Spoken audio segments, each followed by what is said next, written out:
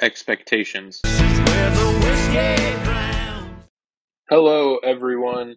Welcome back to Season 1, Episode 14 of Friends and Low Expectations. We are rapidly approaching the end of the season, and ding dong, the witch is dead. Carl will not be in contention for the fantasy belt, tentatively named Oksana. That's not tentative. That's written in stone. That's in the stars. Gino fucking hates it. So I do. I hate that. You hate Oksana? Did you watch Blue Mountain State? I did. I'm still not a fan of it. Oh my goodness! My God. Wow. I was going to use this for your. I was going to use this for your intro, Gino, but I feel like it's appropriate. Fuck your life, Bing Bong. It's a hard hat holiday. It's a hot ass summer. How do we feel about Carl's reign officially being over? We are currently in an interim status, but Carl's reign with him losing is officially done. He will certainly contest that it's not over until he ships the belt, which I'm not totally convinced that he's not going to keep it until the last possible minute. Yeah. But how do we feel? How do we feel about the reign of Carl Samson Hannah being over? You know, honestly, it's going to go one of two ways, and this is how I feel. If Austin wins, I think it will be a more a more respectful rule of the belt. If Fred wins, shit's going to hell, and we will never hear the end. Like, if we thought Carl was bad, I think Fred will be insufferable, and Fred has already said that he will be insufferable. So, listen, I'd argue after the season Fred had, after we, specifically you, roasting him significantly for the entirety of the season, for him to come back, if he were to come back and win the league crown, I would have absolutely zero qualms with him talking as much shit as he wanted. He would have earned it at that point. Yeah, I mean, he took the cards he was dealt, and he somehow made it work. So, like I said, props to him for putting it together somehow. And I think we need to go ahead. Sorry, I was going to say, still, I stand by everything that I said. There's absolutely no reason that he should be in the finals, but the fantasy gods deemed it so, and here we are. So, like I said, I don't think that anything I said was wrong, right? Like, the fact that he lacked depth and things of that nature, but he made the waiver wire work in his favor, and that's ultimately what got him to the finals. That's what got him there. Being able to work the waiver wire efficiently, having those high priorities really helped. Sleeper having a goofy ass waiver priority system in the playoffs probably helped too, because they didn't reset after each week, so that was probably a piece of it as well. But like I said, when you're the waiver wire king, you can sometimes get lucky, and having Justin Jackson drop a 30 bomb is definitely something that you want going for you in a must-win match. A couple of things before I turn it over to Gino here, and we'll get into introductions. But we haven't even done that yet. Shit. Number one, I think Fred needs to be elevated from handcuff king to handcuff god, with a GAWD, because my man is next level with the handcuffs. Just absolutely flawless. Number two, I forgot what I was even going to say. Gino, well, before we get into introductions, Gino, what's your take on the ending of Carl's reign here? So I'm not going to talk too much crap because Carl was one of the few people who rode with me throughout the season. So I'm glad I lost to Austin, because if Austin wins it all, it means I lost to the winner, and I'll be okay with that. Okay. I will have two qualms if Fred wins. One, he's a goddamn new guy. Yeah. If this was the case, we should have just kept Rilo in the league and let us beat him every week. Two, all of us are Sam's but Fred. So we're going to let an outsider, non-fraternity brother come in here and spank us. Well, I don't know if it's not necessarily a spanking, but it's a polite like cheek check, if you will. Sam, you're eating Yeah. waffles. Your opinion no longer matters, my guy. Oh, the first mention of Sam ending up in the Waffle House. Oh, glorious stuff. Glorious stuff. Commish, before I continue the roasting, please introduce us. Hello, my name is Commish. I am one of your hosts on this show. Happy fucking Friday, everybody. Hope you're having a great fucking Friday. Happy fucking Friday. Hell yeah. Woo! Happy Friday. Fuck yeah. Yeah, I can't say that I'm happy, but here we are. I'm joined as always with my co-hostess with the mostest, the Kiefest of the Chiefs. I don't know.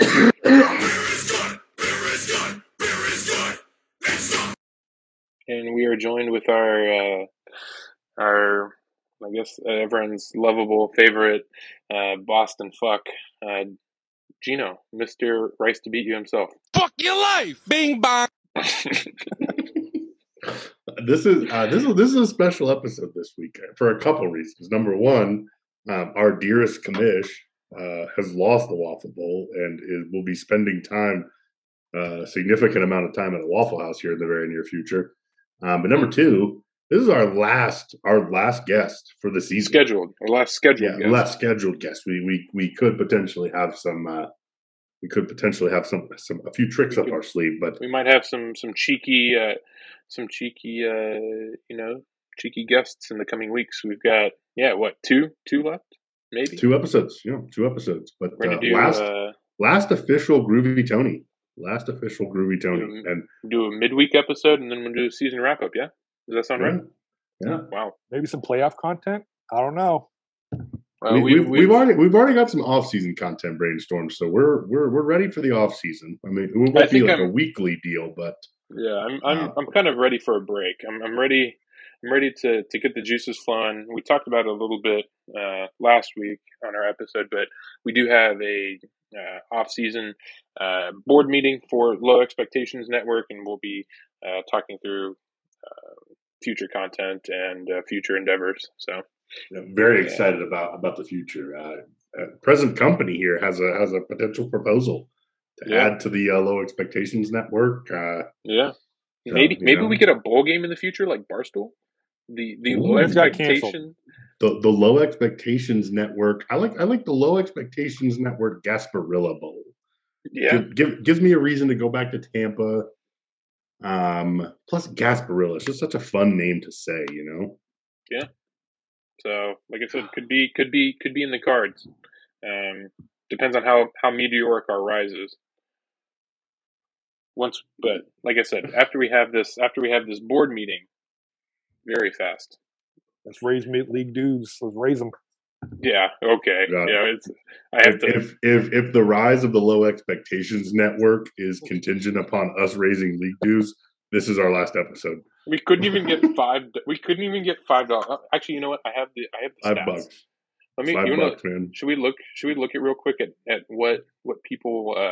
Yes. How many people voted no? Yes. Just don't name names. Don't name names. No, I'm not. I'm just going to pull up the. If I'm not mistaken, the count was like 7-3, wasn't it? I think it was closer. Was it 6-4 then? I think it was. I didn't vote, so that's part of it too. Okay. I don't vote on league business unless it's like super tie breaking. But let me see. Oh, good I have a lot on the. Did I put in Low Expectations? No, I put in records and other documents. What year was this? Was 21-22? Mm-hmm. Yeah, this was this past summer. Sheesh. I think we voted on it in like June or July, right? Mm-hmm. Let me see. Summary. We had 5 people voted to keep it at $20.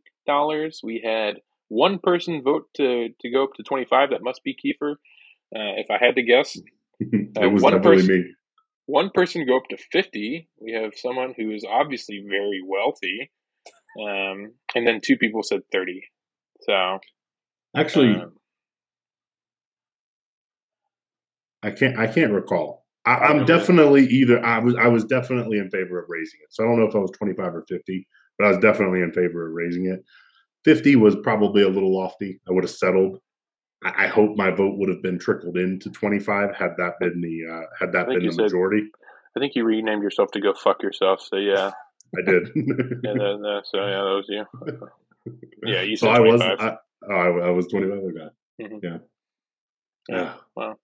Just the possibilities. So this is our pleading to the lads to please let's. I don't know if I want to put any mechanisms in place that we go up like $5 every year until we hit 50 and then we stop or what, but we might have a tough time keeping Carl if we go above $25. So any money Carl spends that isn't going into his retirement is probably he probably has to like really think about that one. He's probably got to consult some voodoo dolls and got to run a spreadsheet analysis on it. Yeah, he's got to do cost benefit. full on cost benefit analysis before he says, "Oh yeah, you know what?" Yeah, but Carl needs to realize scared money don't make money. But listen, Carl.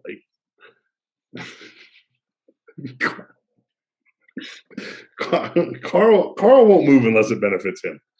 The only reason that he put money on a belt is because it was his idea. I think if any, and it was because this is his year. If somebody else had won it and it wasn't his idea, I don't think he would have brought it up. Number one, and number two, I don't think he would have been on board with paying for it. I could be wrong. I love Carl, but I think I know him well enough to say that if this wasn't his year, if he didn't win it and he knew he was going to get to spend time with it, he wouldn't have been in favor of it. I'll probably get some text messages about that later, but we'll see. 100%. What do you guys say we dive into this week? I know Sam is dreading this, but I'm looking forward to it. Yeah, we got lots of good things to talk about. I think like I said, I don't know lots of good things, but we have things to talk about. So that's always good news for the lads. Good news for the lads when we get to. It's never not bad news. It's any content is good content. So. Well, I when I made the agenda this past week, I was reading off a sleeper, and I put our matchup first because that was at the top of my screen when I made the agenda. So we can either get this out of the way now, or we can save it. I'll let you make the decision, Sam. No, let's talk about it. It was a fun matchup. I mean, it was like came down to Monday Night Football, and I think like when you're thinking about any matchup, if it comes down to Monday Night Football, it's one of those ones that. It must have been close. So, yeah, like I said, I'm happy to dive in. No, definitely a lot of fun. This was one. Me personally, we both got our chirps in, but I think we were both pretty respectful about this. I think we were fine up until the clock hit 0, which then I really started. Then I really laid it on thick. And I mean, I'm not one that typically talks shit to going into like. Yeah, I think if you look at anyone I went up against this year, I mean, I don't necessarily like go into it, boastful or anything like that. So, I mean, it's just not who I am. Like, if I win, like, I might get a chirp off, but I'm not one that's going to be like over the top about it. You're one, in my experience of knowing you, you're one where it's like I'm just thinking about like intramurals, for instance, like when you would talk shit about people. You wouldn't say it to them. You'd say it to your squad. So like I remember like playing soccer, like you would talk mad shit about an organization represented in this league, but you wouldn't say it to them. You wouldn't say it to them. You would say it to the guys, and we'd all be like, "Yeah, that's a good one." Well, I think like even talking to other people, I talked with Joe a lot, and I talked with Fern a lot. But I think even then, what I said was, after week 1, I said, they're like, well, you're up 20 points. You should feel comfortable. And I was like, I'm never comfortable with my team. Like, if anyone's going to blow it, it's me. And I was like, I'm not going to be comfortable until Monday Night Football comes and goes and I have the W. So, this whole year has been kind of I'm not going to call it a nightmare, but it's definitely been a painful experience. Probably the worst fantasy football I've ever had in my entire I don't think I've ever finished last in any league, so this is like a first for me. So this has been a painful experience, to say the least. I think I finished last one time, and it was like, it's it's one of those things. Is if one of us finishes last, it's like everything that could have gone wrong went wrong. So because it's not like we don't like. I feel like if you unless you're Joe and you try really hard at your fantasy football ball, you're going to see the results. In Joe's instance, he tried really hard and didn't get the results. So,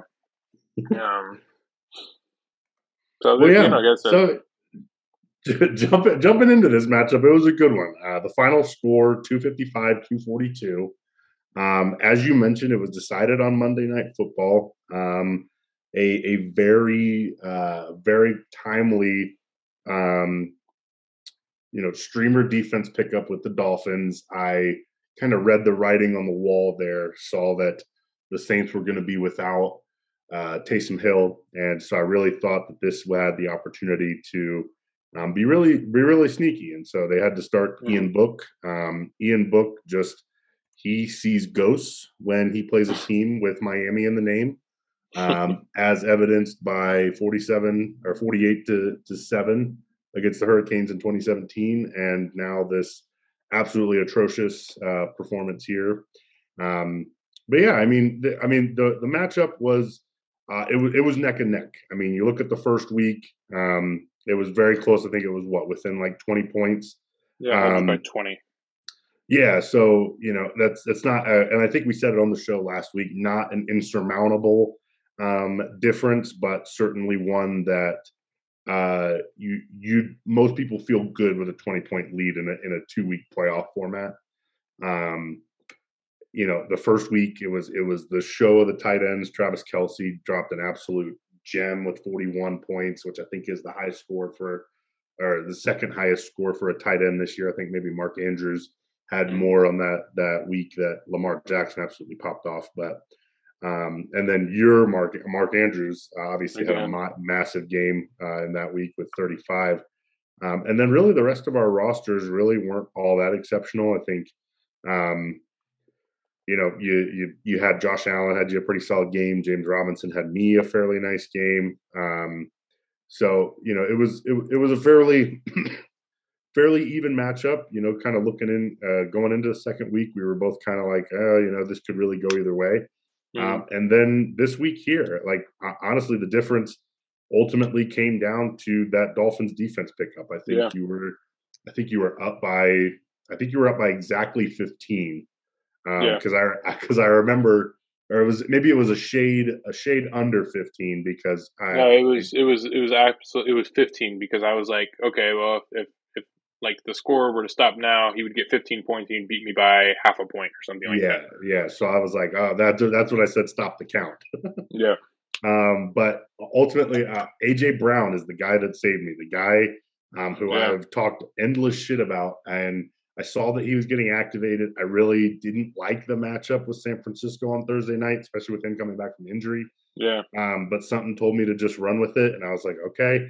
And I forget what I was doing Thursday night, but I didn't end up checking the score until after the game was over. And I saw you had 31, and I was like, oh, well, that's exactly what you want to see, especially because you started Deontay Foreman, who only got 7. So I was like, oh, I'm feeling I've made up the difference. Now I just have to hold steady. But yeah, no, I was looking at. I mean, I didn't get any help that Mike Williams went on the COVID list.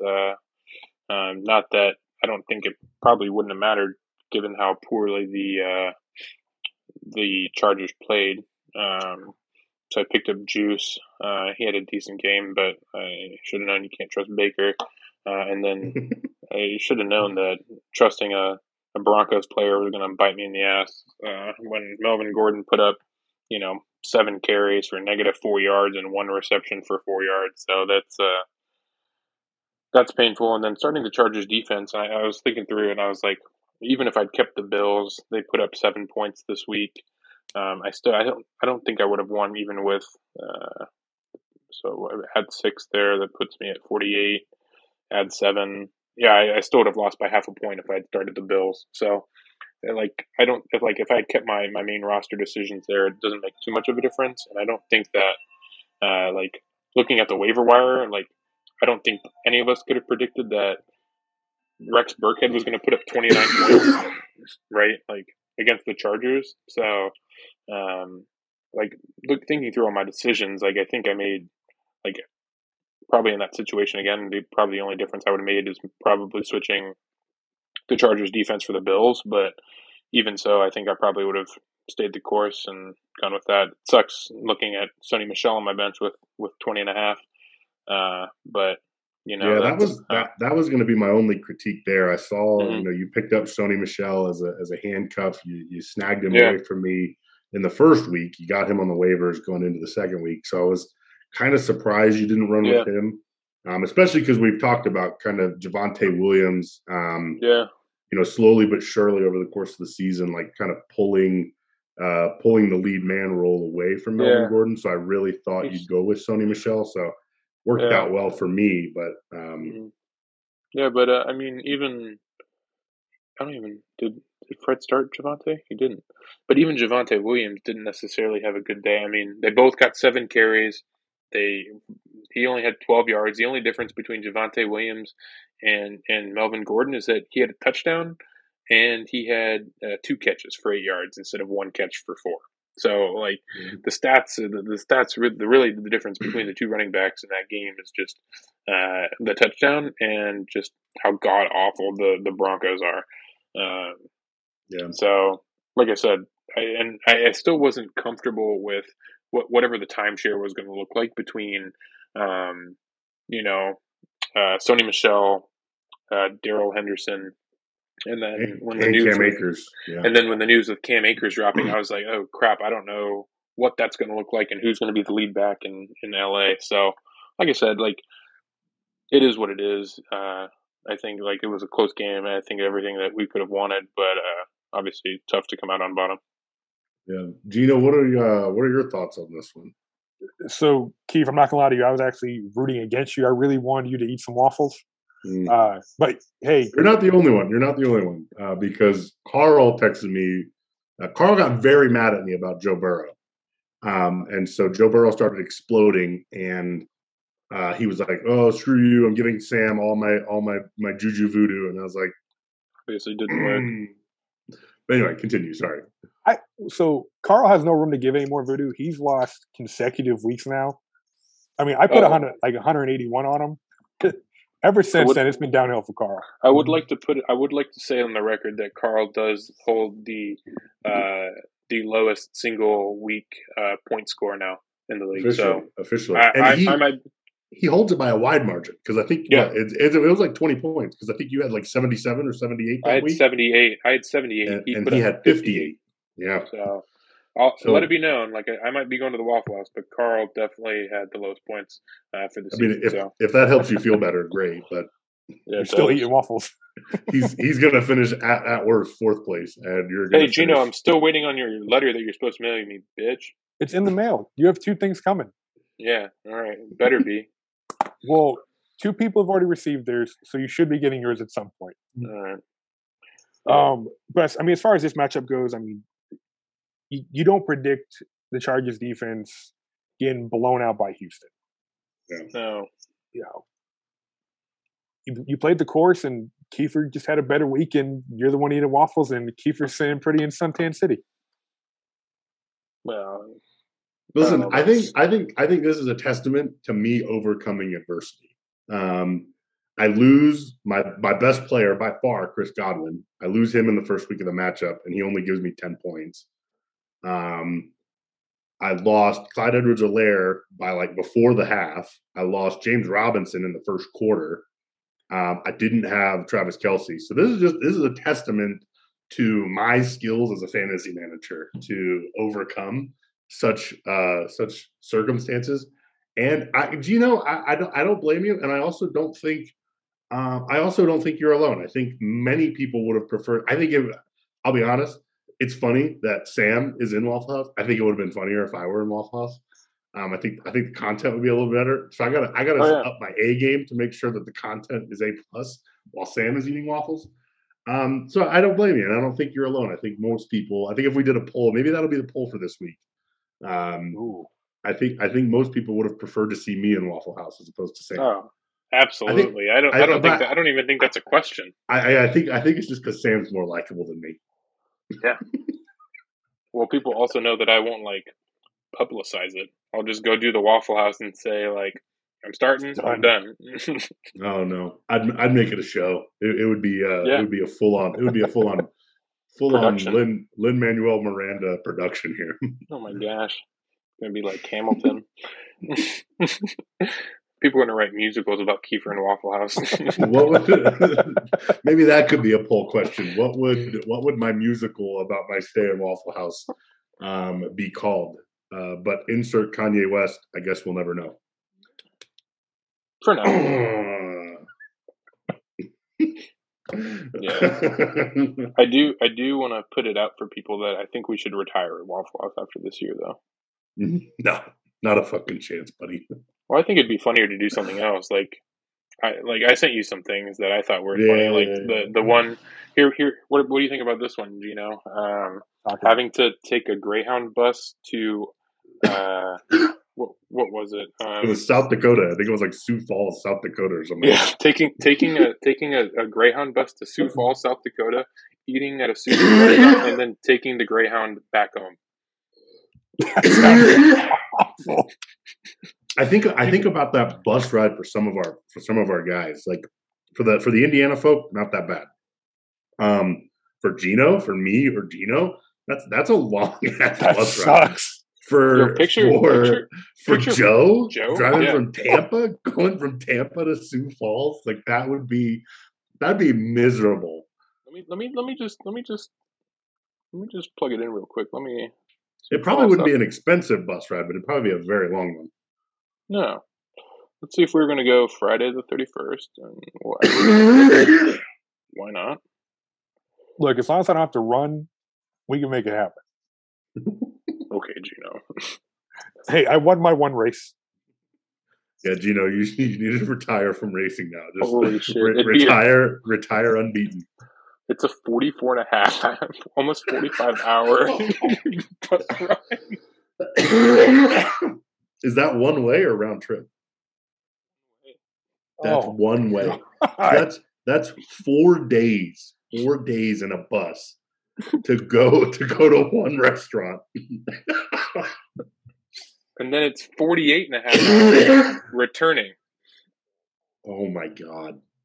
That's almost 4 full days to go to Sioux Falls, like not even a desirable destination. And then you got to go eat at sushi there.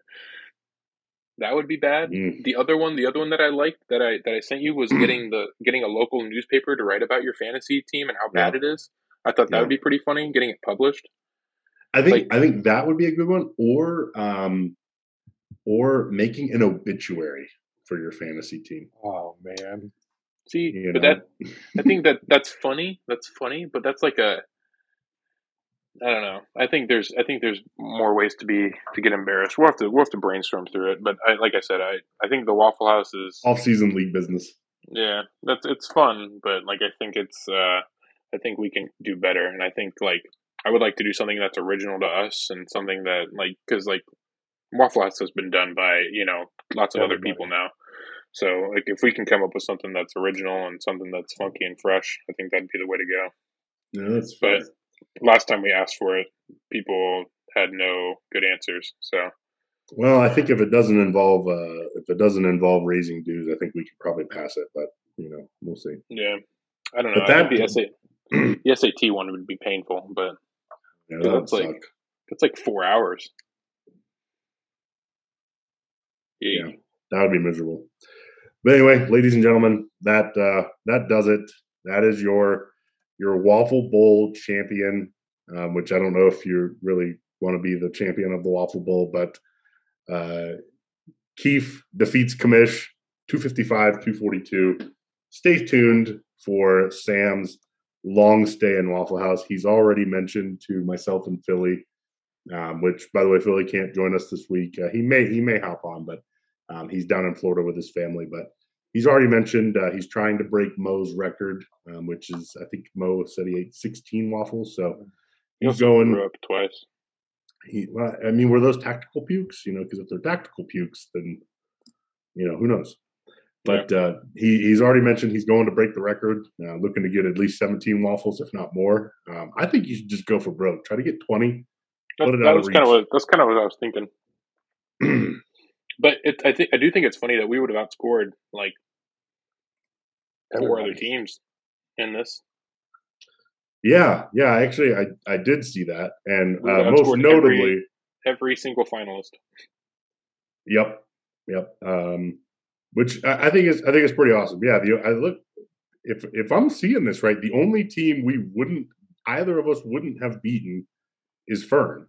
Well, Gino would have beat me, but So the only team I would have lost to is Fern. Yep. And the only other team that Sam would have picked up there is Gino.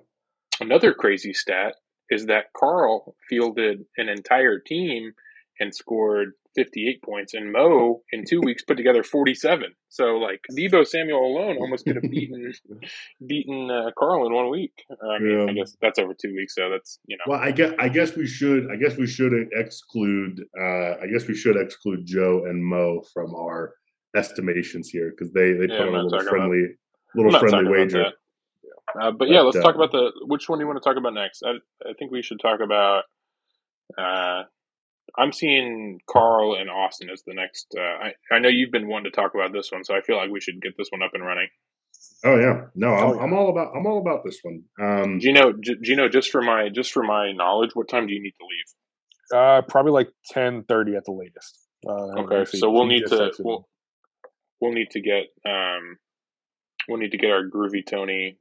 Do we want to do that first, Kief, and come back to this, or how do you want to? Yeah, what is it? What is it right now? Your time, is it 10 o'clock? 9:56. Yes. Yeah. Okay. So yeah, let's just go ahead and skip ahead, because I definitely want to give Gino his time here. And, can I get one chirp in before? Oh yeah. Carl, you lost to a team that didn't play a whole running back, dude. Like, no. just no. Oh man. Well, let's get through Gino's, and let's try to get back to this, because I've got some stuff. I'm gonna lay into Carl. You got some spicy meatballs. I got some fucking heat here. My man challenged my credibility, and I'm ready to blow this bitch out of the water. But yeah, so our final guest picker of the season. Very, very excited for this one. Gino, you and I, we both go way back, all the way back to 2012. Yeah, dog. Can you believe that? We're coming up on 10 years here, 10 years of friendship here. And God, I remember when you were just I remember I was a junior, you were a freshman. It was just something about it. You and Hooters. I was drawn to you two for some reason. I don't know what it was in our pledge class. Gino had a flat top or something.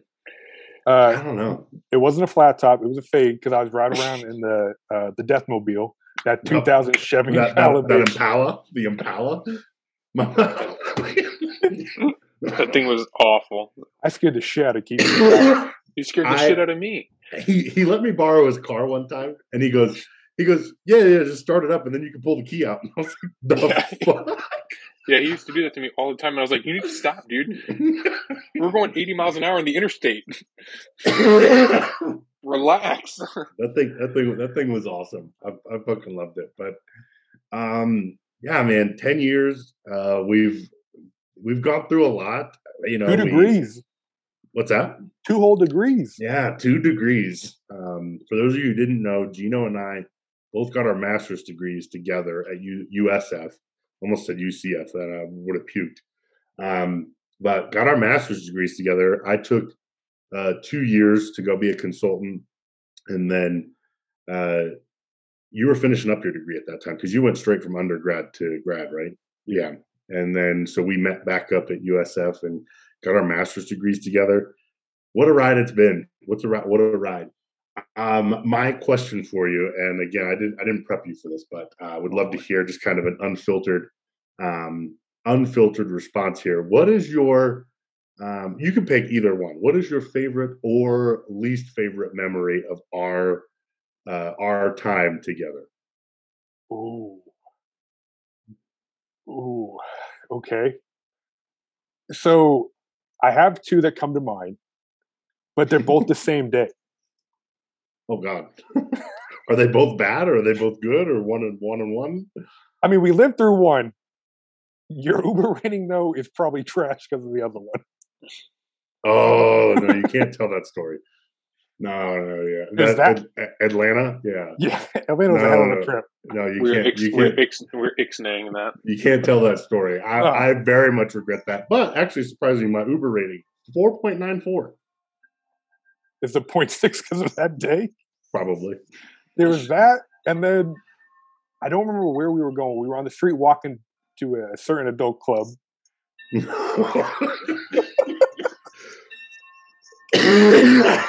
I'm in the back talking to Philly. You can tell that one. Okay, so I'm in the back talking with Philly. Kiefer's like maybe 20 feet in front of me.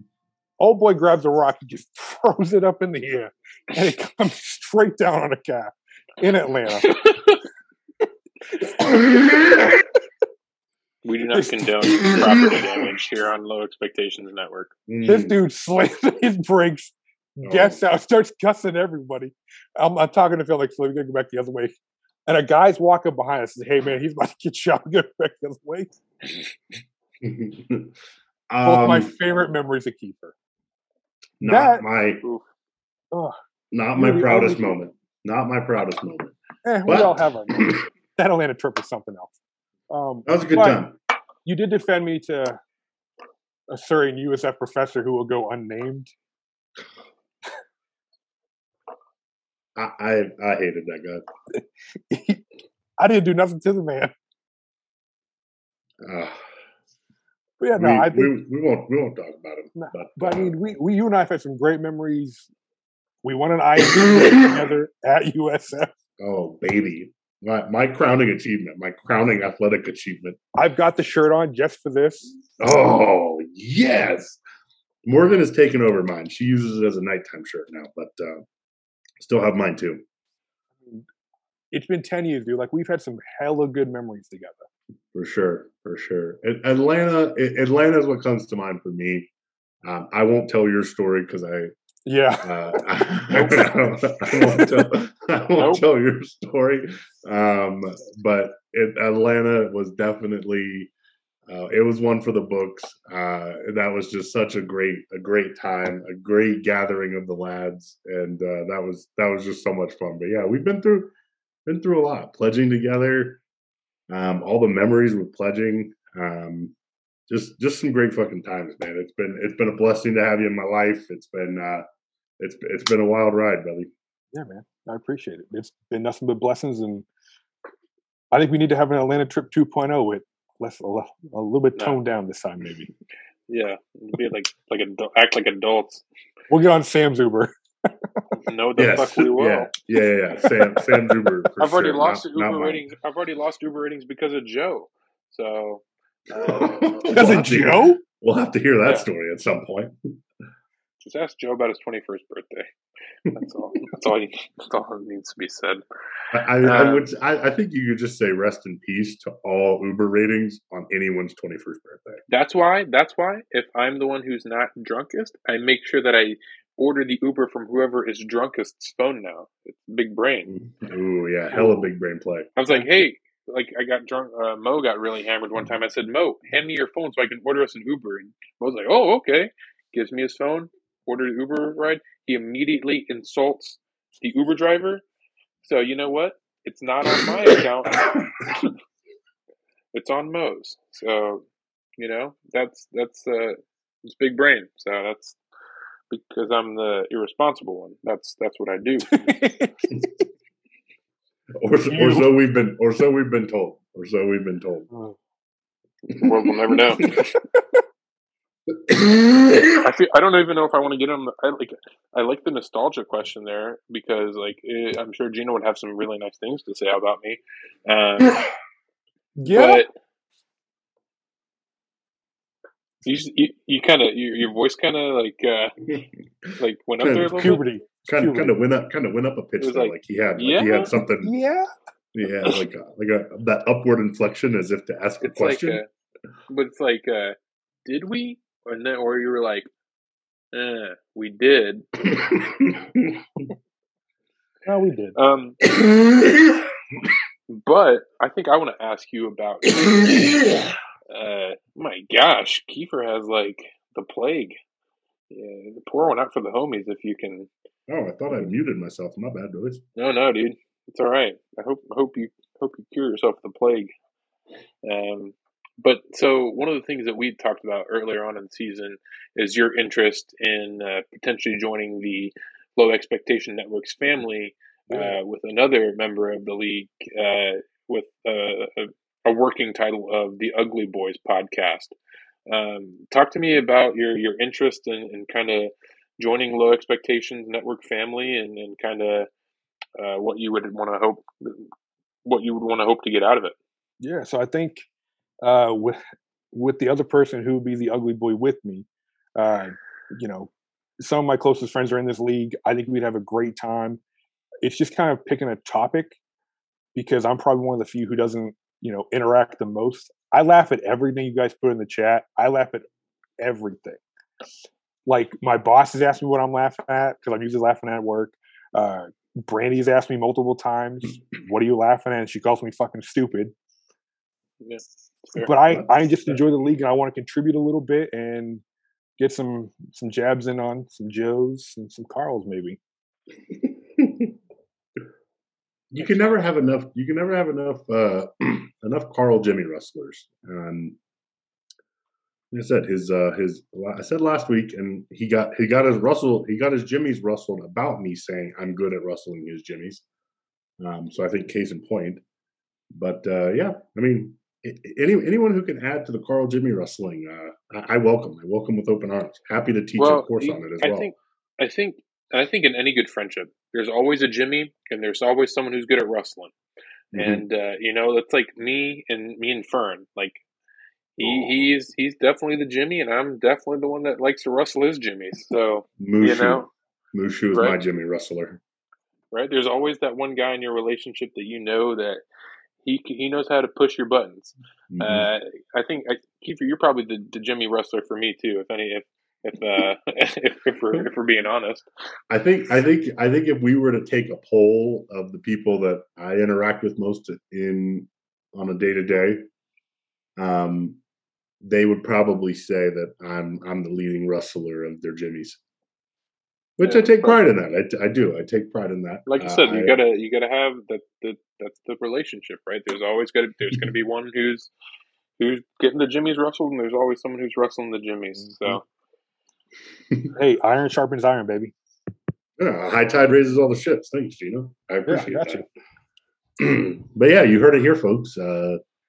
Potential content coming from Gino. So we'll keep you guys posted there, and we're looking forward to that. I think Sam, myself, and Philly are all like very much invested in trying to make this more than just like something for our league.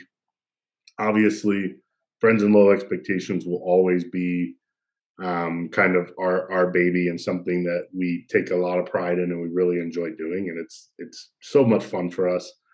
But I think we really have like kind of a collective vision of seeing like what we can do with this. And I think it starts small. It starts just like this by, reaching out to your friends and seeing what they want to do and making it happen. So I'm excited. I'm excited. Yeah, I was gonna say it's we have a big vision. There's lots of potential, and we're excited to see how we can make it grow. So. Yeah. It'll be fun. It'll be fun having some new content and some new voices on the airwaves. We have the right group of guys to make it happen too.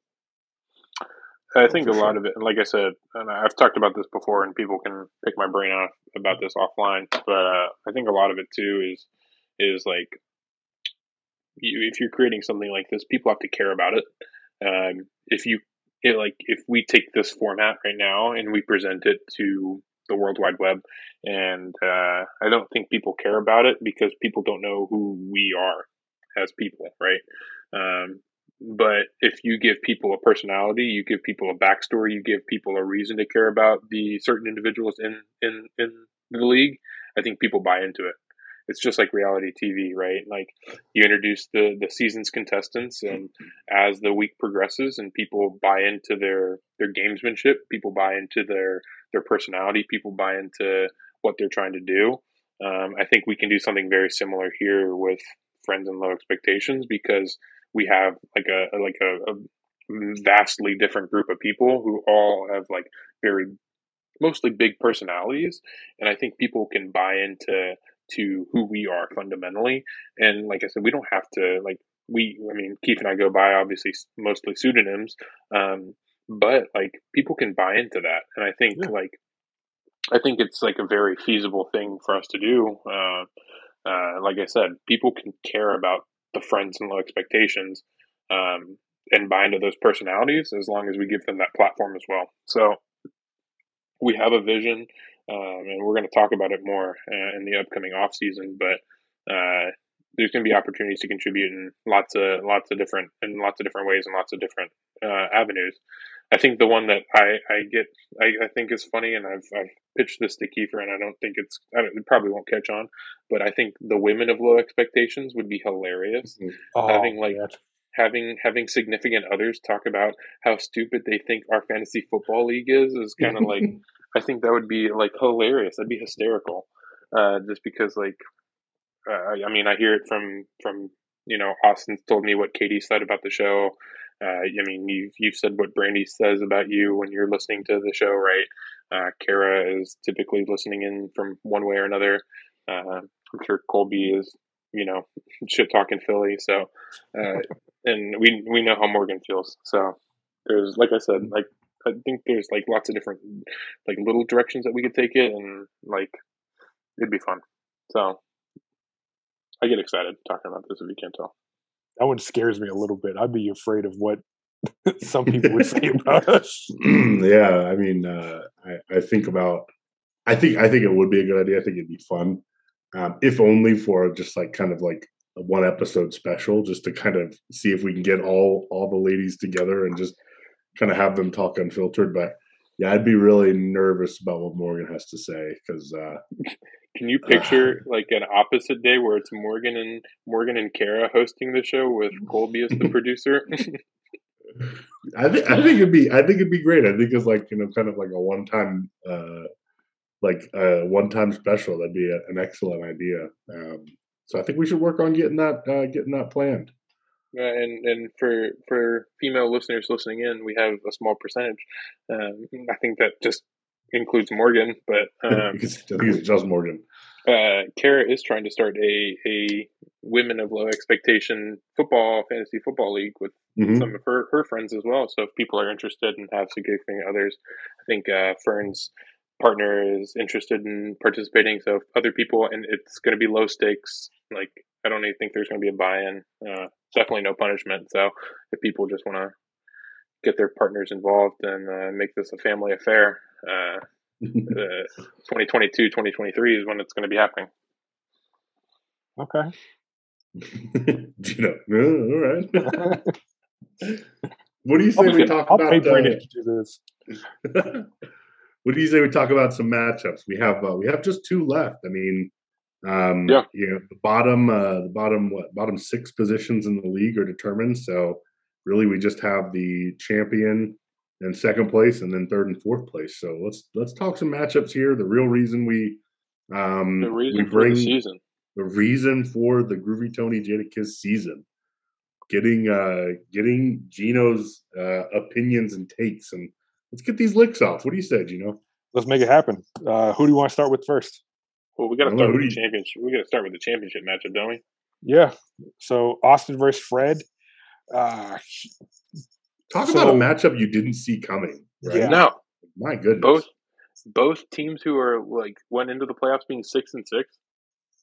Like that's kind of crazy. I mean, Austin got hot, and I think there was a time where we all believed like, okay, Austin could do it, right? Like of the teams in the league, I don't think Austin would have been like somebody we're like, okay, that's a shocker. But Fred Fred is definitely surprising.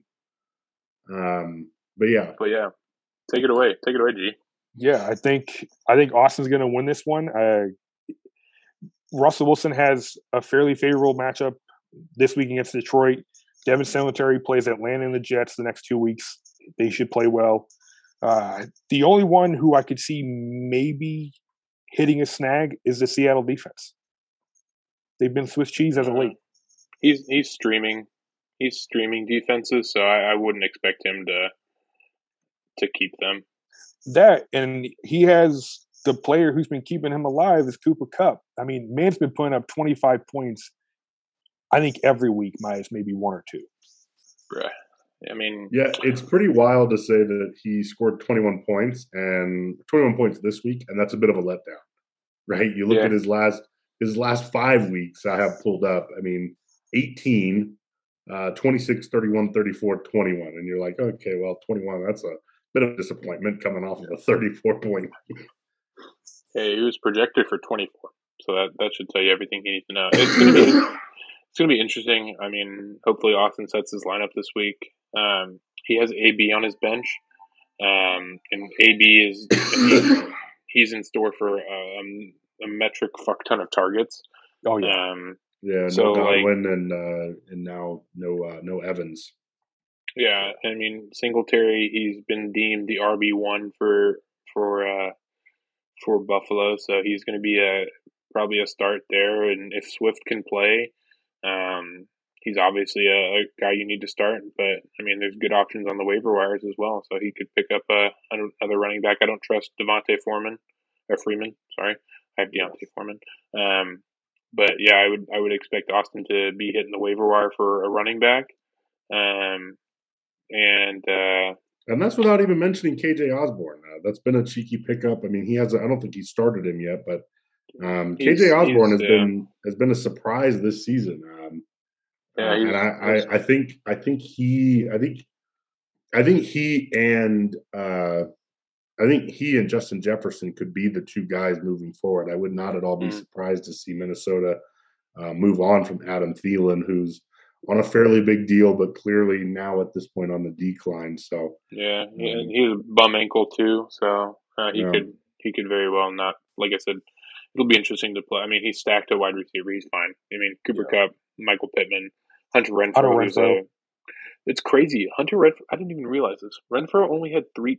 His target share has gone down significantly the past 2 weeks. That's kind of concerning, but like he's stacked. You could switch Renfrow with AB and he's fine, So like he's set at wide receiver, and I think it's going to come down to what he does at running back, which is going to determine that. And then like I don't trust Russell Wilson. I think I said that last week. I think I said Russell Wilson was going to be the guy who had to show up, and like I'm not convinced. Like 16 points against the Chicago defense, he's going against Detroit next week, who's been kind of unpredictable the past few weeks. So like maybe go after like a streaming quarterback pick this week. I don't know. Or do you go? Tannehill wasn't impressive again. So like against the Miami defense next week, don't like that matchup. No. So I think the things to look out for this week for Austin: quarterback and whatever he can figure out at running back. That's going to be what's going to seal his fate one way or another. I agree. And then on the flip side, you have Fred. Yeah, let's talk about it. His tight end, Noah Fant, has a rough 2 weeks against the Chargers defense, who's going to be looking for blood after a blowout loss to Houston. And then they're at home against Kansas City. It ain't going to happen there. And then he also has Marquez Valdez-Scantling in the lineup right now, which he's going to need to replace because he's out with IR. 2 pickups. I thought he was on the COVID list. I still don't think he's the best option, even if he comes back from COVID. Yeah. Let me see. That's fair. Because, I mean, there's Alan Lazard, a fellow Green Bay player, who I think is a much better option for him. Or, Jacoby Myers. He's not going to get you he's not going to get you touchdowns, but he's going to get you receptions and he's going to get you yards. Yeah. And I think those could be 2 options to kind of make it close, but I think Austin wins this matchup by 15. Yeah. Pretty convincing win then. All right. I think it's interesting. I'm going to be interested to see what happens with Fred's team. He obviously has Eckler, who should be back this week, so Justin Jackson should be irrelevant. Do we know if is Cook going to be back this week? Do we know? Has anyone heard? He should be. He should be. Oh. He should be. So, I mean, like I said, there's plenty of options at running back. I mean, I think honestly they've had a. I mean, Cook obviously when he's healthy and or not on the COVID list, he's obviously the guy. But Madison has been playing well enough that he's earned himself enough. And I mean, if Eckler is playing, I mean, depending on what happens, yeah, you start him. Depending on what happens, I mean, you have Chase Edmonds, who is now back and looks like he's fully assumed the lead role there. I mean, obviously James Conner was out this week, so I think he's in a good. I think he's in a solid spot, probably the best position he's been in all year long, which is great for Fred if you're looking at when you need to be in the best spot, which is in the championship round. Yeah. So I think he's got flexibility at running back.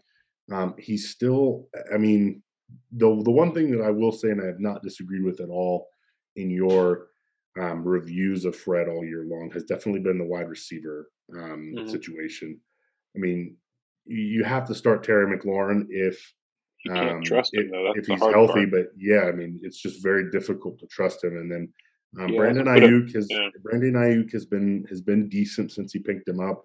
But after that, I mean, you got Russell Gage. I think he switches him with, like, I would switch him with either Chase Edmonds or Javonte Williams.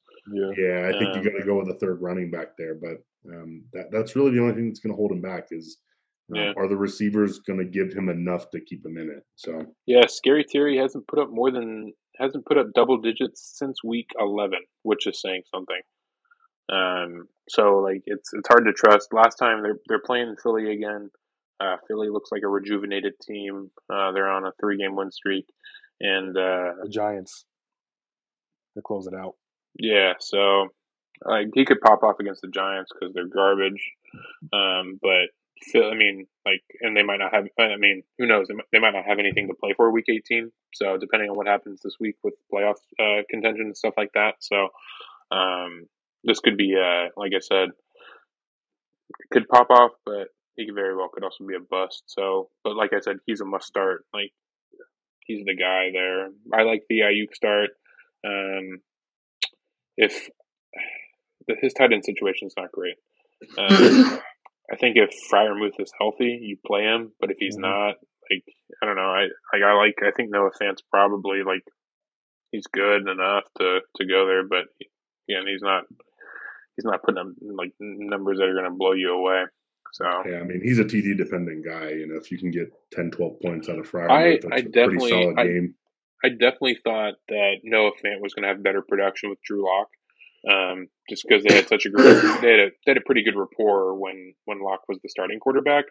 So I was kind of surprised to see his, like, I mean, he only had 4 targets. I mean, he was on the field for 90% of the snaps, so that's good. But when you only get 4 targets from that, it's not great. Again, the Broncos' offense has just been hot garbage. So yeah, I mean, it's decidedly better when Bridgewater is out there, but even still, even with Bridgewater, it's still just not a great, not a great situation. Boring team to watch. They're so boring.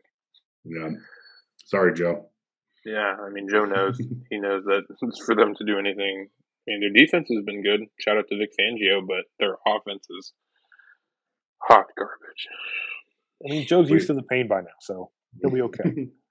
Yeah. I mean, think about it, though. I mean, we're 5 years removed from a Broncos Super Bowl. So, I mean, you got high expectations. Broncos are always one of those teams that, like, they're never really more than, like, 5 or 6 years removed from being a Super Bowl caliber team. I mean, like, they have the weapons. Dating back to, like, the 80s, though. Like, from basically since they drafted John Elway, they've pretty much always been an AFC contender, or when they're not too far away from being a contender. They have the weapons. They've appeared in like 7, 8 Super Bowls. I mean, they've only won 3, but Like I said, I think the pieces are there. I think they haven't hit on a quarterback yet, and I don't think that like looking at this upcoming draft, don't love the quarterback pool. So like, Joe's convinced that they're going to get Aaron Rodgers. I mean, that'd be great if you did. But yeah, I mean, I don't know. Yeah, like I said, I don't like you have Jerry Jeudy, you have Cortland Sutton, Tim Patrick's pretty good. Who was the kid from KJ Hamler? Who's not a bad. He was a speedy wide receiver over the top, and I think Noah Fant's has potential to be a really really good wide receiver in this league. So like the pieces are there, I think, but like, the quarterback play is just so poor. And like I said, Teddy Bridgewater, he's like serviceable, but that's about what I think that's what I would label him as, a serviceable quarterback. And he's not flashy. He's gonna get the job done, but you need, if they get Aaron Rodgers, that team is like probably an immediate contender. Yeah, they immediately become a contender for sure. And you have Javonte Williams, who I forgot to mention, is out of the backfield, and I think he has the potential to be a superstar in this league as well. Yeah, I think last little note, because I want to make sure we get Gino's thoughts on the other matchup, but I think Denver moves on from Melvin Gordon this offseason and goes full time with Javonte Williams. I think Javonte Williams is probably going to be like a top 3 round pick next year. Easy. So that's going to be something to keep your eye on. Like if they were to grab Aaron Rodgers, they immediately become a contender, and if they move on from Melvin Gordon, then you're looking at a surefire like slam dunk top 10 running back with Javonte Williams. So if he's like the clear cut number 1 guy there, right? Like, right. That's predicated upon what they do with Melvin Gordon and or if they are able to get it right at quarterback. Else. But yeah, cool. I will add real quick: if they do get Aaron Rodgers, Devontae Adams his deal is also up. They don't have the cap space for him. No way. Will you move it? Will you move some pieces? No way. Like I don't know. I don't think I think if Devontae Adams goes anywhere, he's going to go to Oakland. He's spoken very openly about wanting to play with his college teammate Derek Carr. Well, he was going to say he went to Fresno, right? Yeah. Yeah, they both were at Fresno at the same time. So I think if he does, if Aaron Rodgers leaves Green Bay, I think Devontae Adams is gone, and I think if he is gone, if he's smart, he'll probably end up in Las Vegas. Okay. But yeah, let's get again. We're running a little bit low on time for you here, Gino. So let's get your thoughts on this other matchup here. Carl versus Philly. I mean, Carl's team is struggling right now, and I think struggling's being real nice to Carl. Philly's team has been hot. They've been consistent. Like, I don't see Philly losing to Carl. Unless Carl's team comes back to like his first 10 weeks, maybe. But based off of numbers, I'm gonna run with Philly here. What are your thoughts as far as lineups for the two teams? Like, I guess maybe specifically with Carl, who's really been struggling, and it's not even a matter of roster nirvana or lineup nirvana for Carl. It's just like, people just aren't producing. I mean, you look at Kamara 2 weeks ago when he scored 58 points, he didn't even really have anything on the bench that would have made a significant difference. He still would have been the lowest scorer of the week on the season, even if he had like the perfect lineup in. But so, what are your thoughts as far as lineups are concerned? Like, if you got Carl's roster, what are you doing here? I mean, he has such a good lineup. Like, it's so hard to put someone over Harris or Kamara. His receivers are okay. I mean, Foster Moreau for Las Vegas is, hit or miss. He still got 10 points. Ronald Jones is going to get the load of the carries in Tampa. Matt Prater, Arizona's kicker. Like, when Arizona scores, he's going to get you 5 to 6 points, depending on how much they score. And then Dallas's defense, but you never know what you're going to get with them sometimes. It's just so tough to plug and play for Carl. Like, yeah, he didn't start Joe Burrow. Like, that's great. But you still have Wilson, who got 14, Carter, who got 14, Beckham somehow got 13, but that's not a great pick because you never know what you're going to get with him. Philly's team is just hot right now, and I'm going to ride with the hot hand. Yeah, I think I like Philly's depth really, especially at wide receiver. I mean, he's got a war chest. Like you can just play the matchups. You know who's got the most favorable matchup, and if you start him, chances are you're in a pretty good position with Tyreek Hill, CeeDee Lamb, Keenan Allen, Tyler Lockett. Like you're just in too good of a spot there. You can start 3 receivers and easily get 90 points out of them. You know. The only thing I would tell Philly to change is Saquon. Yeah. Giants are just bad.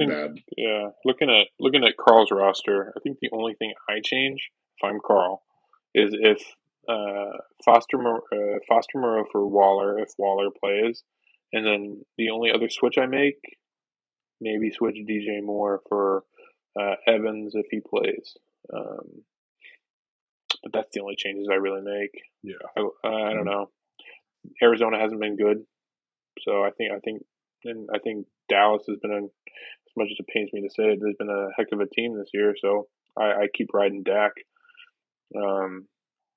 But like I said, Burrow's he's on a mission to prove himself. But I don't think I do that against Kansas City. No. So like I said, that's the only change I make for Carl this week. I might drop Prater. He hasn't been. He's the 13th overall kicker, but the Cardinals tend to put up a lot of points. I mean, they tend to score a lot of touchdowns. So he's only kicking extra points instead of field goals, and I think that's the hard thing. And Gino, you're the kicker expert, so you should know these things. But if you're looking at kickers, you want a team that doesn't score a lot. Like probably Cairo Santos for the Bears is probably a really, really good fantasy option because the Bears don't score in the red zone. They kick field goals. So I'm sure Cairo Santos is up there in terms of players, but Prater is not a great option. Like he hasn't put up double digits. I think he maybe once or twice, but I mean, not that kicker couldn't necessarily make or break, but I would look somewhere else instead of Prater. And then Philly's team, Philly's stacked, you know. So it, like I said, the only change I make is Saquon for Dalvin Cook if he plays. I mean, he's got his choice of wide receivers, you know. I like Tyreek Hill. I like Keenan Allen. I can live without Tyler Lockett. So I think he probably could afford to switch Jamar Chase or CeeDee Lamb for Lockett. But that's what I roll with. Yeah. Easy. Yeah. It should be fun. It should be fun. I think it'll be one that's entertaining because Carl's an entertaining fella by himself, and then obviously we know Philly. Philly's also delivers some pretty good content. So I think this matchup will. I think overall I expect Carl and his team to kind of rebound. I mean he hasn't really had multiple bad weeks all year long, and so it was a bit surprising that. He scored 58 points and he ends up with nearly 200. So it just goes to show you he's got the firepower. You know, it's there. The consistency. You know, it's the consistency piece. And over the course of a 2-week matchup, that's what you need. You'd rather have, 120 points every week as opposed to 1 week with 60 and 1 week with 140. You know. Yeah, absolutely. We're going to talk all this shit about Carl, and he's going to put up 200 points each week and get. Oh no, absolutely. I mean, I fully expect it to happen. Yeah. They both have the talent to have very, very high scoring weeks. It just depends on who shows up. So we could very well have almost a 300 point week, or not 300 point week, but 300 point combined total. Yeah. It's very possible. But yeah, for sure. Like I said, it just depends on who shows up, and that week 18 is tough. I think that's going to be that's not something we've talked about, but week 18 will be tough because who rests? Do the Cowboys even start? Do the Cowboys even start Dak week 18? Right? If they've clinched, they've already clinched the division. If they're not going to move up or down, start Rush, right? Yeah. Well, I think that's something we really haven't talked about. Yeah, I mean, for any matchup, especially because you consider the championship matchup, you could argue Austin's 2 best players, or at least 2 best receivers, Cooper Kupp and Antonio Brown may not even need to play week 18, and so it's think about that. You know, if they pop off in week 17, great if they can put you up a little bit. But I mean, the Bucks have an opportunity. The Bucks have very favorable matchups these last 2 weeks. And if they beat the Jets this week, they got the Panthers again in week 18. I fully expect that, if they realize, especially because of the health issues they've had down the stretch. It just depends on if the number 1 seed is still up for grabs. If the number 1 seed is up for grabs, we'll find out a lot this week. Yeah, we'll find out a lot this week because if the Packers win this week, they lock it up. So there's no movement for the Rams, Cowboys, or Bucks. One of the hard things about going all 18 weeks for any fantasy league is that week 18. I know a lot of people. I know Joe has talked to me previously about do we stop at week 17 because we know for a fact that pretty much everyone's going to be playing still and have things to play for. So, there's something to be said about going the entire 18 weeks, but it becomes a game of waivers too at that point. So, lots to. That also bodes well then for Fred, who's been incredible with picking up handcuffs. So if you see these teams start resting guys, I fully expect Fred to capitalize and just happen to pick up the right guys. If you have the roster space, start making the moves. That's right. That's all you can do. So it'll be key. It could be key after this week. I mean, well, Gino, I want to be respectful of your time. I didn't even realize what time it was. Yeah, it's 10. It's 10:30, so I just want to make sure that you are making sure you're picking up your fiance because don't want you in the doghouse more than you already are. Always. We don't need to further Sam's reputation as being irresponsible and a bad influence. Brandy loves Sam, so I think we're okay. All right, good. That makes one of the ladies of flow expectations. Yeah. She gets in at 11, so I think I got a little bit more time. It shouldn't be too bad getting to Love Field from here. It's a 40-minute drive. It's not 40 minutes. It was 40 minutes when I took her. It'll probably be like 25, 30 if I leave. Okay, well, she has to get her bags, I'm assuming. Yeah. So you probably got loads of time. You could probably leave at 11 and be fine. Yeah. Maybe a little early, but okay. That would take us back to our matchups. Yeah. If we want to continue those. Well, we do want to talk about Carl's matchup, so let's at least hit that one. Yeah. So we'll talk about that one. Let's just mention real quick the other matchups, and just making sure we're doing our dues here. Obviously we mentioned Zidane. Zidane please Fred ends up beating Philly, advances to the championship round. Really improbable run these last few weeks for Fred continues. Tough scenes. Yeah, real tough scenes there. Philly had a quote that he wanted us to read. Oh yeah. You want me to read it? You want to read it? It doesn't matter. You go ahead. Okay. This is a quote from Philly. I just want to say, I know I could have won, but realistically, I don't think I would have changed my lineup. No way you can sit Hill with your season on the line unless you're Andy Reid. That's what he wanted us to say. And of course, we are citing the one, the only Joshua Mean Philly England. Yep. But yeah, and then of course the 5th and 6th place matchup here. You mean the third place? Yeah, matchup? according to Joe, who doesn't know how to read brackets. Joe is convinced that this is still the third place matchup. So I think he even said it again after we corrected you pointed it out. But yeah, the Fighting House Plants, Big Fern ends up beating Gino, our guest today. Rice to beat you. Fairly convincing win, 269-248. The Fighting House Plants, I mean, just what a heck of a run for their season. Obviously derailed in the first round of the playoffs, but ends up getting the win here. A monster game from T. Higgins here in the second week of the matchup. Cheeky start on Amon-Ra St. Brown, too. Yep. Yeah, I mean, man dug real deep here. And Kyle Pitts, I really liked Kyle Pitts, and I hate admitting this because he's a Gator. But I really was high on Kyle Pitts, and the man he came on. He's the 5th ranked PPR tight end. I think this is a guy who, moving forward in Atlanta, is probably going to continuously be a top 5 tight end. But had himself a pretty solid game, 6 catches, 102 yards, 6 targets. So, no drops, no incompletions thrown his way. That's always a good sign. But yeah, Big Fern gets the win there.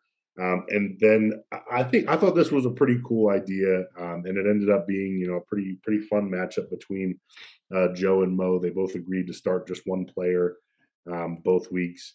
So in the battle of Debo versus Justin Jefferson, Debo comes out victorious to the tune of 47 points over 2 weeks against Justin Jefferson's 34 points over 2 weeks. So, and we talked a lot about Debo. Debo has been just a monstrous pickup this year. Definitely a potential keeper pick for Mo. So we'll see what happens there. And I think it's not out of the question to think that Justin Jefferson could be Joe's keeper pick. I mean, we'll have to see what happens there. You know what's crazy to think before we move on? Gino drafted Debo Samuel in the 9th round. Like, I don't know how we didn't give him the steal of the draft, because like Debo is easy. I mean, maybe he did give him the steal. I don't know, but he was the 9th round draft pick. Like, that's crazy. And he popped off. Like we said, number 4 wide receiver PPR, number 13 overall PPR. Like, that's pretty nuts, man. Well, I mean, in defense of him going in the 9th round, I mean, he had a couple pretty solid games last year, but I think it was just difficult. It's difficult to trust the 49ers. He was hurt a lot, but it's just difficult to trust the 49ers offense. I mean, Jimmy Garoppolo, he's a guy that gets the job done. But he's not like, this fantastic, eye-popping quarterback. He could be done for this year too. I don't know. We'll see. He tore the UCL ligament in his thumb, and he also partially fractured, or he fractured his thumb or something like that. So, the boy Trey Lance could be starting for the foreseeable future, and I'm fairly certain that the 49ers will move on from Jimmy G after this year. Yeah, well, it'll be interesting to see. But I mean, I guess I just say all that to say I don't really think anybody could have seen this type of explosive season from Debo. And I think what's been most impressive has been the Cordero Patterson-esque utility of Debo, and I think that's what's really separated him. Has been the utility aspect. So absolutely very difficult to see that he would become that type of player for San Francisco this year, but certainly very interesting to see moving forward. Obviously, San Francisco has a pretty good lineage of good receivers, so see if he becomes the next great in their long line of really good receivers. And I will say this, Debo was very close to being on Kief's team. Very close. I tried. But I'd be a liar if I said I wasn't like 2% butthurt about that, because I reached out to him and I said, "Hey, I'm interested in Debo. Let me know what you want." And he said, "All right, cool. Let me think about it." And then like maybe an hour later, a trade has been accepted, and I was like, "Motherfucker." I didn't think Mo was going to take. I was going to say, I didn't think that was going to happen. I was definitely going to say, in your defense, Mixon is better than what I would have offered. It was going to be like James Robinson or something. Yeah. So I've forgiven you for whatever it's worth. Well, you're not eating waffles. That's what matters. Let's talk about the matchup that we most wanted to talk about, and I think we might be hitting a new length record on this podcast, fellas. But we're definitely over an hour now. Really, all I just wanted to say, obviously, Carl ends up losing a very narrow matchup. It ends up being, 3 points, 197, 194. Carl very publicly called me out and challenged my credibility by pointing out that I told him that he should start Dak Prescott instead of Joe Burrow. So obviously, Joe Burrow, and I'm looking for the lineup that I told him, and I found it. So obviously, pulling up the numbers here, just so we're clear. Not only did Dak Prescott have a great game, he only missed out on only missed out on the points total by 7 points, 38.1 to 31.3. So about 7 points, which to Carl's credit, had he gone with Joe Burrow, this would have given him the win. He would have won this matchup. But I'm going to read you verbatim what I said. Carl, give me your full starting lineup for my squad this week. I said Dak, Najee, Jeff Wilson, Deontay Johnson, Mike Evans, parentheses, pending injury, Darren Waller, parentheses, pending injury, Rojo, Prater, San Francisco defense. If no Evans, take Moore, DJ Moore. If no Waller, I'd pick up Everett, Gerald Everett, who I ended up picking up. The two big differences here, obviously, outside of Joe Burrow, the two big differences, I told him Jeff Wilson over Alvin Kamara, and I told him pick up Gerald Everett. Both of those would have given him a convincing win. Both of those. And furthermore, had he made just either one of those changes, had he just picked up Gerald Everett, he wins this matchup. He responded, benching Kamara. That's an honest thought. I said, I'm high on the Dolphins defense right now. My dad is a Dolphins fan. We've been watching closely. I don't like Kamara with no quarterback. He's the only option on offense right now. So it makes it easier for Dolphins defense to key in, make it a good D, like the Dolphins, and you've got problems. And I said, TBH, I put in a claim for the Dolphins defense and plan to start them if I get it. So Carl comes from my credibility. Carl, suck my dick. I'm glad you didn't win. Fuck off. And I'll bring this up too, and it's mostly a question for Carl. Like, bro, the Ravens had everyone out. It was a high school team at this point. Would we have expected 525 yards from Joey Burrow? No. But I mean, a high school defense versus an NFL defense, like I would have taken those odds too. But you can't go wrong with Dak. And as much as it pains me to say that, because fuck the Cowboys, you can't go wrong with Dak. He only missed out by 7 points. He only missed out by 7 points. So it's not like my take of Dak over Burrow. Yeah. Like, had Dak come out and laid a fat dump like he did, was it 2 weeks ago when he had like 7 points? Like I'd have calmly eaten my L here. But 38 points to 31 points, come on now. But the other two moves that I told him, and I even fully explained why he should bench Kamara, and he didn't listen. And it turns out that the tight end pickup that I told him to pick up, he didn't do. I picked him up, and that helps me get a win. And I told him that the Dolphins defense was going to absolutely wreck the Saints. Yep. Yeah, I think the only thing I have to add on that too is I think Dak, if Dak doesn't put up like 300 yards in the first half, he probably puts up more points total. Yeah, right. If he plays the entire game, because he got pulled late in the third. It was like middle to the end of the third quarter. So like if he plays the entire game, that pick probably works out really well. But so Dak didn't do himself any. I mean, Dak didn't do fantasy owners any favors by putting up, like I said, like almost 300 yards of offense in the first half. So just I feel very vindicated. I feel very vindicated knowing that I gave Carl two other suggestions. That either one of them would have given him a win. Both of them, one of them ultimately would have cost me, but both of them would have given him a comfortable win where he didn't even have to stress on Monday night. So, all right. Well, let's keep this show moving and let's jump into mail time. Mail time. Mail time. Mail time. Mail time. Our favorite segment. And for those listening at home, you're wondering why we didn't have Waffle Watch. There's nothing to watch anymore. Sam, our fearless commish, is heading to Waffle House. Stay tuned for details. Yeah, so let's talk about some mail time. You got looks like 4 questions. Yep. Ooh. Obviously, you're not going to talk about anything. You're not a huge Marvel person, so no. Sorry, Austin.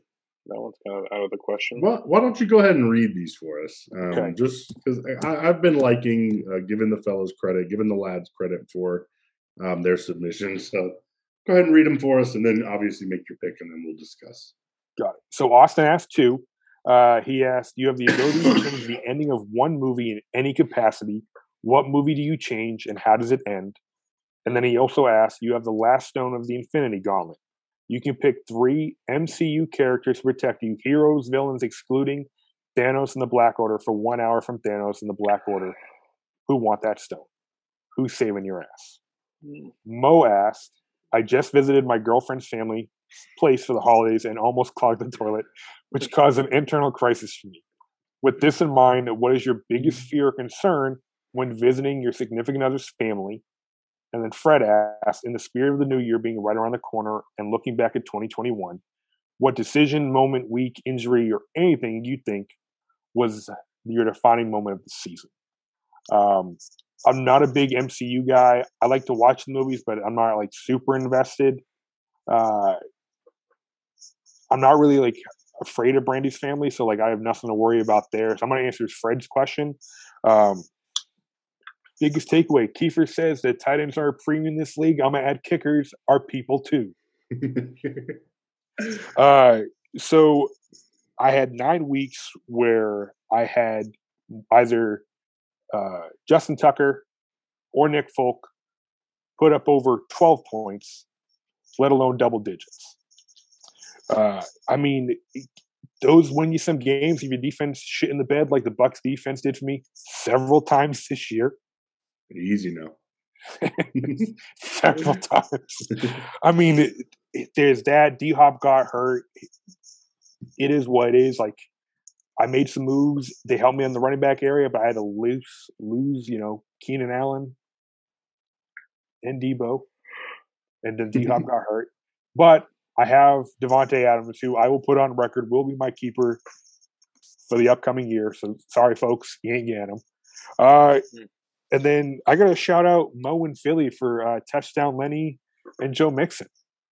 They kind of saved my ass this season. So. Super Bowl Lenny, baby. That was your defining moment. Okay. Yeah. I'm looking forward as a Bucs fan. I'm looking forward. I think these injuries, number one, not being significant, and number two, being timely, that we'll have most of these guys except for Chris Godwin back for the playoffs, which I still haven't fully processed and mourned the loss of Chris Godwin, but we'll see. Sam, do you want to go, or do you want me to go? I think mine's pretty straightforward. I can go. Yeah. I think the defining moment of my season was the Derrick Henry injury. I think that changes the entire landscape of my team. So I think if King Henry stays healthy, I think it's a very different year for me. Yeah. I would agree. I think, and I knew you were going to go with that. And mine is predictable too. I've actually already talked about it, but I'll take it a step further. I think not only does King Henry change the outlook of your season, I think it changes the landscape of the league. Because I mean, he was as recently as like 2 or 3 weeks ago, he was still like a top 5 rusher in the league. That's how and he had already missed like 4 or 5 games at that point. That's how dominant of a season he was having. Yeah. I think he was up to this week. Was it up to this week? Yeah. He would have blown the rushing record out of the water to the point where it's like, okay, he had an extra game. Of course you could break the record. Like, no. He would have, I dare say he could have come close to like 2,500 yards.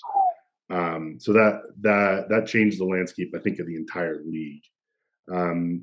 Mine, I've already talked about it at length. It was taking AJ Brown instead of Justin Jefferson. I ended up looking it up. I think I mentioned this.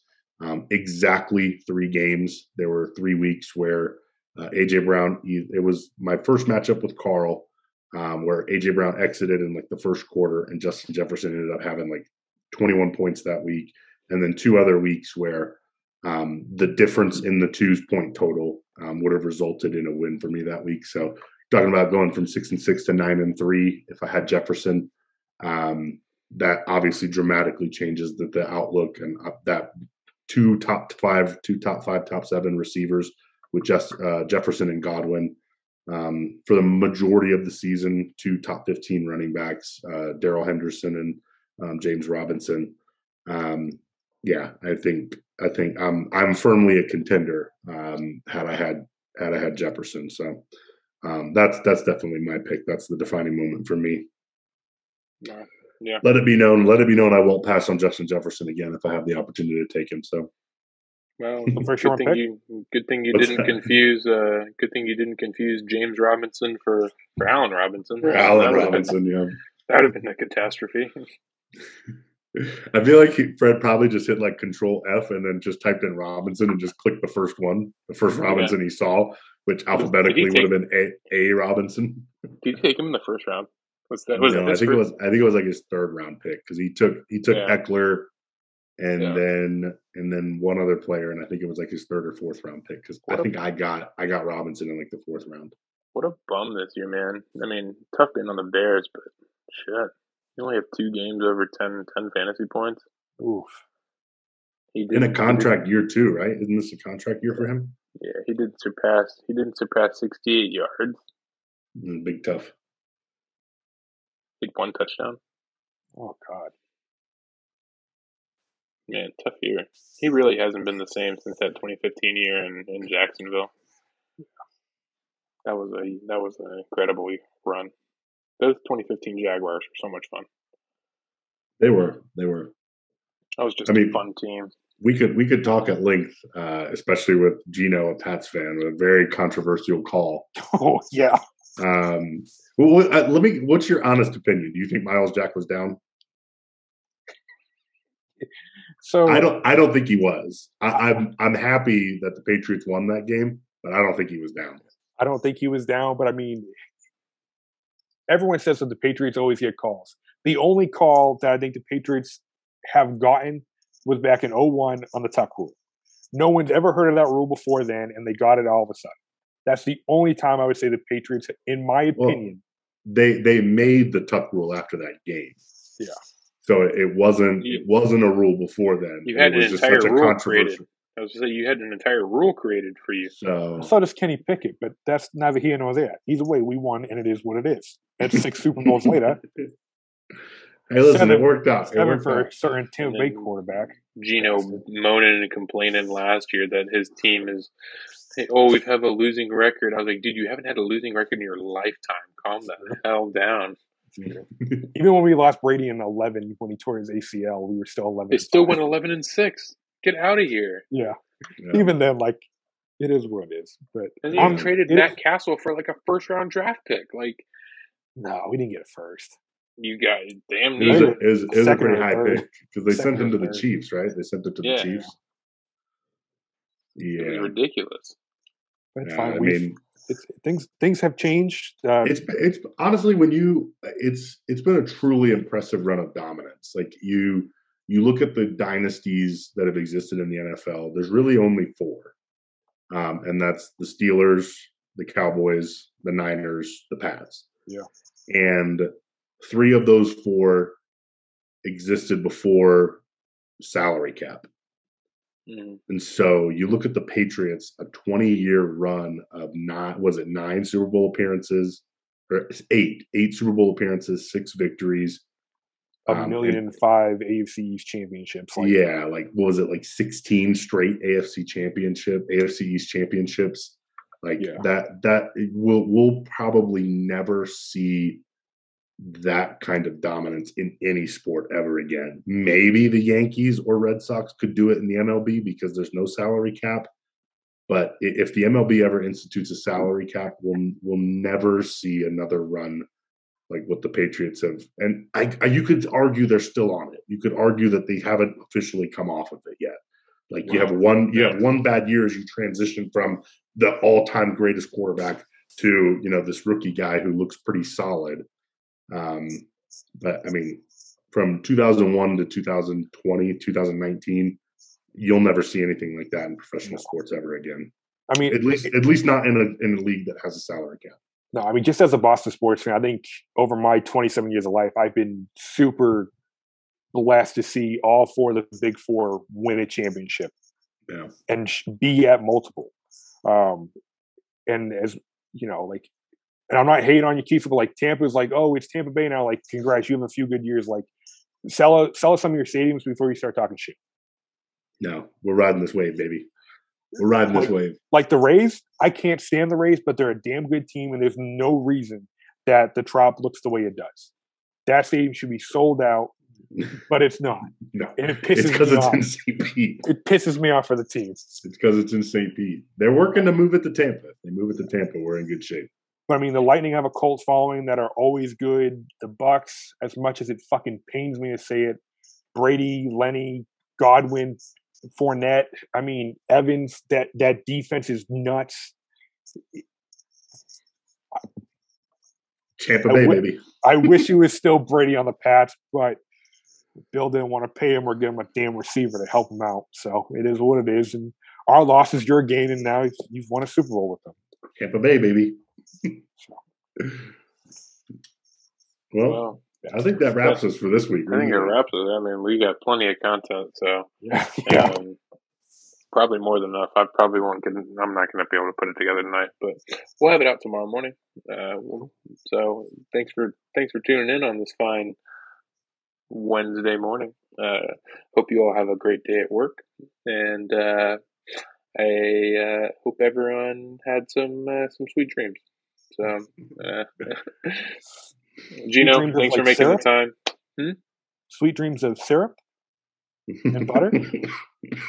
Not if, dude, you obviously did not thought through what you would do at a Waffle House. If You could have one enjoyable one. No, dude, that's extra. That's extra liquid in your extra, substance in your stomach. Sam's just gonna go for it, man. He's ready. You have to raw dog it if you're gonna eat that many raws, dude. But yeah, it really has been a pleasure, man. Yeah, it's been fun. It's been a fun one. Thank you for making our holiday special a good one. Glad I could help, guys. You guys have a good one. Yeah. Yep. All right, fellas. Remember, keep your what do I say? Oh my gosh! Keep your standards low.